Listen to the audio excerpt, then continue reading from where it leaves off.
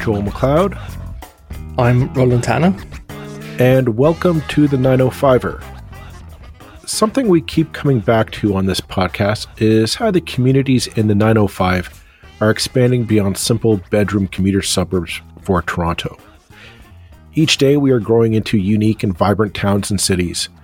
As the 905 becomes a more dynamic and influential part of Ontario and Canada, more and more people are discovering the value and robustness of the people and the settings that exist in our own backyards.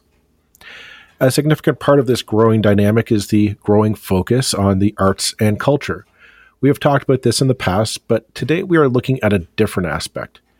And I'll preface this topic by asking you a question first. When was the last time you read a story based in your own hometown? More specifically, a story set in the world of a supernatural murder mystery. And more specifically than that, one that is set in a novel currently sitting on the Amazon bestseller list. I am talking about the trilogy of novels written by Burlington's own Doug Cockle. Doug hails from Edinburgh, Scotland, where he grew up here in Ontario, spending his teen years in Scarborough, and he has lived in Burlington for some time now, having made his career as a teacher. He currently is the English department head for high schools in both Burlington and Oakville, and have received the McLuhan Distinguished Teacher Award. He is also the author of a trilogy of supernatural murder mysteries, all taking place here in the 905 region. His novels, Requiem for Thursday, Requiem for Noah, and most recently, Requiem for Mary Mac, are all currently on the Amazon bestseller list.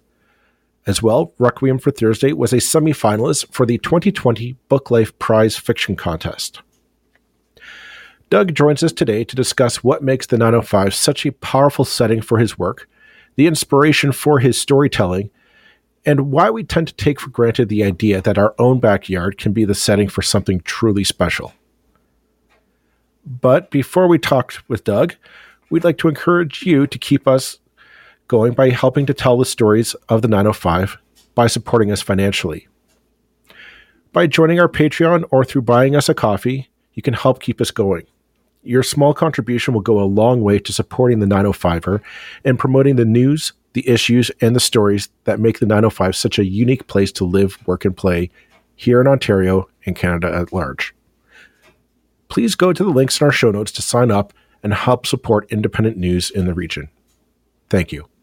Okay, well, I'd like to welcome Doug Cockle, I'm hoping I'm pronouncing that correctly, to the 905er. Doug is a local author who has completed a trilogy of supernatural mystery thrillers, which I'm dying to know more about that genre in a moment.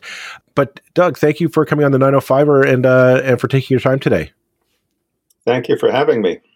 I'm gonna leave it open to you, Doug. Maybe for our listeners who are not aware of you or aware of your brand of storytelling, could you maybe just give us a brief summary of what this trilogy is about, and kind of maybe wet the whistle a bit of our listeners who'd be curious to hear more about the stories? You know, it's interesting, Joel, that publishing now is a very international sort of business. For example, my publisher is in Windsor. My editor is in Pensacola, Florida. The formatter is somewhere in the States. The books are printed in the States. And I did all of my work from here in Burlington. Of course, it's all done online now. The books that I wrote, the first book, I should be honest, I did practically everything. I tried everything because what I was trying to do was establish a sort of milieu and characters. And I've been lucky enough to travel in the United States and Europe and so on. So I had the world open to me. But eventually it came down to a question of whether I would write in an environment in which I was comfortable and that I knew well. And I think the key for me was a trip I took down to Louisiana. One of my favorite authors is James Lee Burke, and he writes these wonderful detective stories involving a Cajun detective, and it takes place in New Iberia, Louisiana, which sounds pretty romantic. And so I went there, and I was enjoying the environment. I saw the live oak trees and the bayou and all that sort of stuff. Wonderful stuff for a book. But then I realized that basically it was just a community, and that the romanticism and the beauty of it all was through Burke's writing. And that was really what settled me on taking the 905 area where I live and making it my milieu for my characters. And I've never regretted it. I just want to follow up on that. I mean, we think of when we read books, we think of like foreign, exotic locales and going across the world and places that we've never been to, and the romanticism of that. What is it about the 905 region? Like, in Burlington, what's the romanticism to, again, go and write a supernatural murder mystery here in Burlington? You're absolutely right. If you read somebody like Heather Graham, for example, you're in Key West, Florida. You're in San Antonio. You're in Savannah, Georgia. If you read somebody like James Lee Burke, you're in Louisiana. But the truth is that I found a tremendous richness in my own environment. For example, book 1 takes place kind of in the joining line between Hamilton and Burlington, and the lift bridge there that many locals will know. It's sort of a landmark here. There's a cemetery, which is very clear in my mind because I've been there, the one over by the Royal Botanical Gardens. The house, which is very important, is a house that I know facing the lake down on Lakeshore Avenue near the Art Gallery of Burlington, where I'm quite active in the arts community. As a matter of fact, the first title of my first book was The House That Remembered Thursday, because I'm time obsessed. I hope we have time to talk about the nature of the ghost story in a modern environment. I don't know, but anyway, the title was shortened to Requiem for Thursday, and it takes place in the winter in Burlington. And that's important too. When you're talking about a community, you have to think about the weather. And one of the things that we all think of is this intense winter that we all experience. And I made a lot of mileage out of that. And some people have told me that they almost feel the cold as another character because it lives in the imagery that I use, and the both visual and sensation. A continuing presence. Then, there's the business of, I find myself writing something like a police procedural, which is a kind of a funny thing because I didn't intend to or pretend to know a lot about the police, but I live quite close to a local police station here in North Burlington. And of course, I've been inside, and so I have at least that minimal experience of the local police. But I also had the advantage of having a friend who is a detective and has spent his career as a bodyguard. Anyway, the local Halton police are present in my story, and so that's all part of the what goes to make up the first book. But you see, winter becomes part of the setting. It becomes part of the atmosphere and moods. And of course, when you're writing essentially a ghost story, that's vital. Right down to the level of the language, what we call the diction and the book, the choice of words. I mean, it's all attempting to create a bit of our winter for the readers. I had a quick question before you get to book 2. You were born in Edinburgh, and one of the interesting things I noticed when I lived in Scotland and some authors I know over there is that the sort of supernatural was a really big theme in Scottish literature. And I was just wondering, is that something you were consciously aware of that when you were attracted to that same field? That there's much more than English literature, Scottish literature has this sort of ghosts and a kind of dark kind of atmosphere to it, if you like, quite often. I'm thinking of people like James Hogg and people like that. So was that something you're kind of consciously working in the tradition of? You're right. And that was largely subconscious, I think. Edinburgh is a wonderful Gothic city. I've actually been on a ghost tour in Edinburgh, so I know what you're talking about. They get you all into this little crypt, and then some guy who's called a jumperooer jumps out at you and waves his arm around, and everybody screams. No, but it's true. There's more of a tradition of ghostly presences in Edinburgh, but I think I've managed to capture some of that atmosphere right here on the escarpment and even up towards Milton in my third book. By the way, I don't know if I've got time to mention this, but there is not a character, because he's the tomb at the beginning of the first book is the tomb of the great Lafayette, and that actually is a real person. He died in Edinburgh. He was a famous magician, and there was a fire in the theater. He died during the fire. They were death traps back then, what with their arc lights and their draperies and so on. And he was dutifully buried in the city of Edinburgh. And then they discovered that they'd got the wrong body. There was a trick that Lafayette used to do where he would fall through a trapdoor. And they discovered the real Lafayette burned to death under the stage. And they had basically buried a stagehand. You can go to Edinburgh, as I have, and visit the tomb of the great Lafayette, but I've borrowed him for my first book. It's a great source of stories, the things that actually happen in Edinburgh.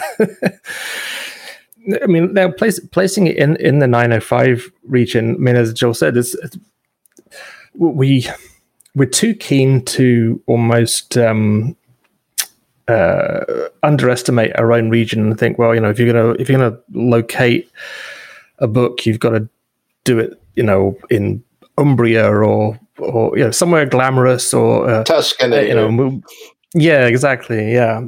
So why you said you haven't regretted placing it in the 905, but what led you to do that? Just your own familiarity and affection for the place? Well, as I mentioned, I spent a great deal of time on the first book getting things like setting correct. And I did experiment with places like Newport, Rhode Island, where I had spent some time. But I'm really glad that I settled on this area. I'll give you another example. The escarpment, which is a wonderful natural resource and a very attractive and interesting place. It just hasn't been romanticized by authors. Publishing is a very international business, and basically what we do is we take our communities and we place them out there and invite people to experience them through our literature. Louise Penny does the same thing with her novels about Quebec. But you see, the escarpment was an interesting problem because how do you really do justice to that wonderful scenery up there? Well, I use the device of the incline railway. Now, I have a place up Muskoka Way, and a lot of the people up there use incline railways to get to their boats because they're up on rocks, you see, and they have to get down 35, 40 feet to their boat. And these incline railways are a wonderful atmospheric conveyance. I've been on one in Pittsburgh that's really fun. And so what I did is I had an incline railway running up the face of the escarpment. And in the second book, which is actually kind of a monster story, if you like, the confrontation between my detective and his companion and the apparition takes place actually on the face of the escarpment, looking down at Lake Ontario and up at the lip of the escarpment. Oh, and the third book, now you're talking about romantic atmosphere. Where else can you go on an old streetcar through the unspoiled trees of a forest in autumn and arriving at an old rural schoolhouse. I mean, it's just guaranteed to be rich with atmosphere when you're writing a ghost story. And my third book, which takes place in a haunted schoolhouse, essentially, is cited on the Halton Radial Train Museum, which is up towards Milton. Wonderful place. If you haven't seen it, you should get up there and look at it. And my detective happily rides through the forest on an old line which originally ran all the way from Toronto to Guelph, I believe. And I've actually used that trope in two of the books, the idea of the old railway line that used to join the two cities. We might be beating a dead horse here, but why not? It's our podcast. We can do what we want. I find it's interesting that, when we hear of authors locally, and most of it's, kind of taking a historian, obviously a textbook approach to writing the history. The fact that you took it in this fictional motif, maybe you can tell us what the response has been, because it's something about taking this region that we know so well, we know fairly intimately, and then taking it onto the global stage, if you will, through your work. And I'm wondering, can you maybe give us what's the feedback you've received from your readers or from your publisher on the three books you've published so far? I've had a great deal of feedback. I mean, what the most immediate one, I suppose, would be that the book is on sale on Amazon, and there are several reviews. One of which from an American who said that the location was almost like another character in the book, and I made a real point of evoking the local scenery. My style has been described by some people as literary, and since it's received good reviews from some of the rating agencies, I take that as a compliment. I try and use words that matter, and there's a danger there, of course. I mean, your text can become too dense and too rich, and then it slows the story. And so you sort of have this balance between trying to be Hemingway with his sparse style on the one hand, and Fitzgerald on the other hand with his poetic meanderings, and I love them both. So, but I've also had the experience of visiting book clubs, and they have told me that they enjoy and find a certain novelty in reading about their own locations. My cousin in Scotland, in Edinburgh, he said he laughs sometimes because he's reading my books and he recognizes the personal allusions that I'm making, having visited me here and so on. But yes, it's very much a story, three stories really, that take place just outside my front door. But I still say that they have the quality of atmosphere and foreboding and so on that you expect in a ghost story. Oh, I was just going to say, there's something about reading a ghost story that's set in your own backyard, and you can kind of, when you read it, you say, "I know where that is." After you put the book down, you can literally go and walk those paths or walk by those houses and settings, and it takes on. It's not just a fictional imaginary story. It's real. It's tangible. Yeah, very much so. I was going to say that it's difficult to write a ghost story now because, of course, you're dealing with a readership that's quite scientifically savvy, and they're not Victorians or Edwardians anymore. And so the conventional imagery of the ghost story involving, sort of bright lights and waiting rooms for heaven, that kind of thing, doesn't work anymore if you're trying to reach a modern audience. And so my books are imbued with, you might even call it scientific speculation, because I'm, as I said, time obsessed. The thing that fascinates me is the flow of time and the nature of time. Modern physics is telling us that all things move towards the area where time goes most slowly.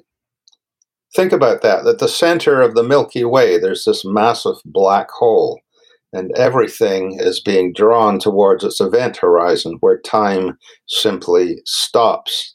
And so the idea of life and death seen against this context of a scientific view of time becomes very interesting. And in particular, the first book that I wrote, Requiem for Thursday, it really is all about the manipulation of time. Time is the new ghost story. Death can be defined as the moment at which time stops its forward flow. That's really interesting. I mean, it's a sort of theme that certainly interested me a lot over the years in sort of reading both sort of children's books and as an adult. I mean, it's as I say, I haven't read the books yet. I'm really looking forward to reading them. I think that's the best way of putting that. Now, I mean, as an author in Burlington, do you what's the kind of literary scene like? Do you find is there a sort of good community of other authors in the region? We really have to do some work there, because I would say that I feel a bit isolated. Now, I'm very much part of the local artistic community because I'm with the Burlington Fine Arts Guild, for example, and the wonderful people at the Art Gallery of Burlington. But as a writer, I don't feel connected. For example, the Burlington Literary Festival, which is happening right now, I don't know many of the people involved in it and associated with it. In fairness, I've been really isolated by the COVID-19 situation, and had the world been a little bit different, I would have been more of a presence in the local libraries and so on. I have done a lot of speaking using digital projection and so on, and one of the presentations I've been giving is what I call the ghost aesthetic, in which I talk about how ghost stories have been used during the passing years in different ways in the movies and theater and so on. But really, I don't feel that I know local authors or have even a mechanism through which I could socialize with them, get to know them.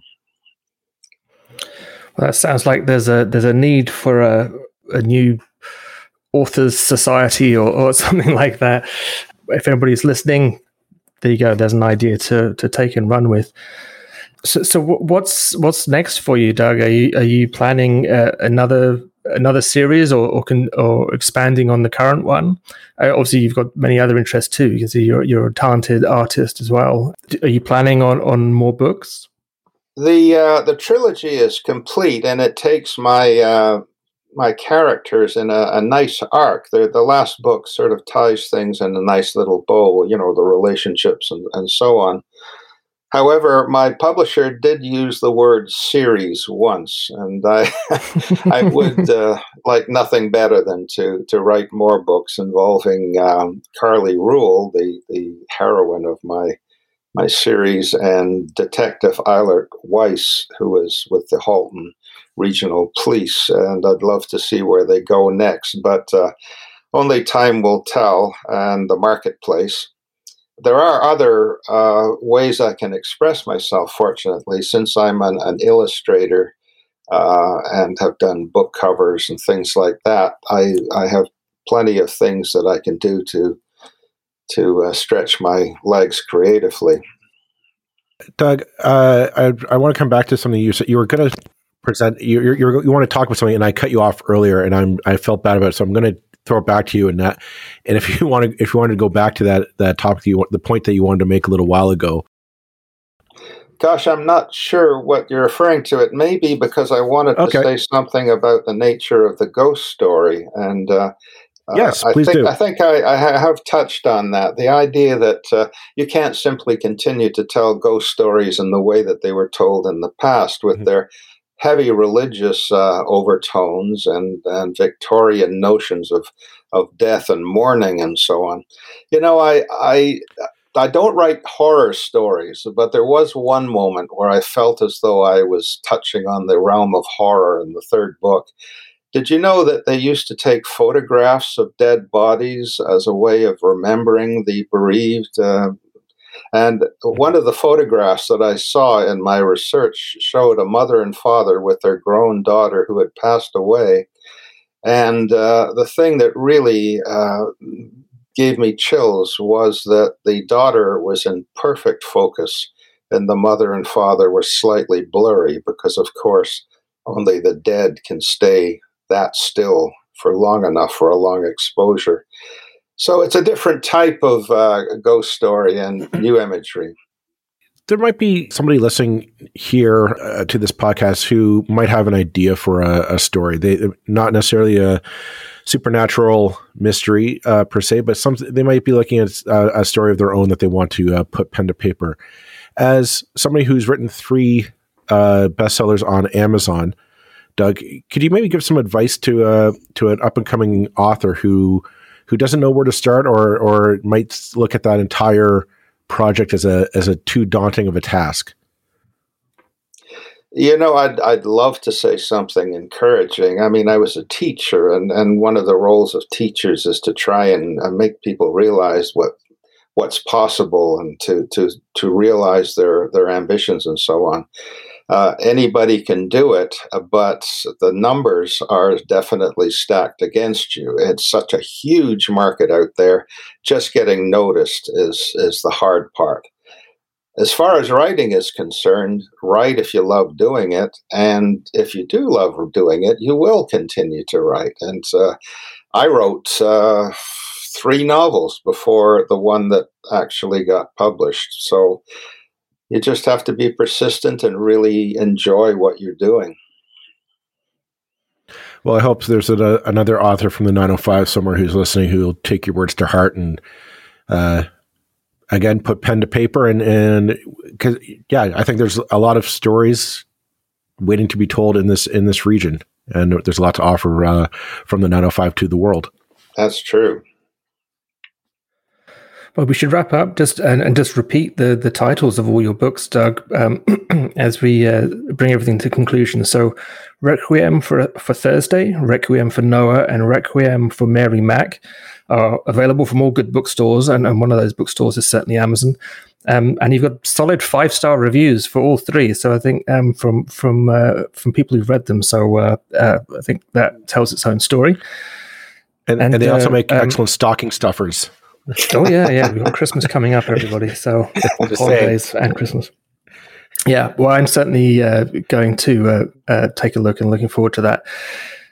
So thanks so much, Doug, for coming onto the podcast, and we wish you well, and hope we'll see some more books from you in the future.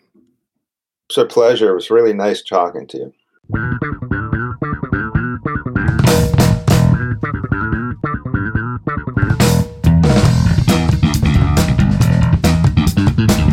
That's it for this episode of the 905er. Thank you for listening. As always, you can send us your feedback, thoughts, and concerns or ideas for future episodes to our email, info@905er.ca. We'd love to hear from you. You can help us keep the 905er going by financially supporting us through Patreon as well as PayPal. Visit us at 905er.ca and click on the support tab. As well, links are in the show notes for your convenience. Lastly, you can find us on social media. Search for _905er on Facebook, Twitter, Instagram, and LinkedIn. So long for now. See you next time.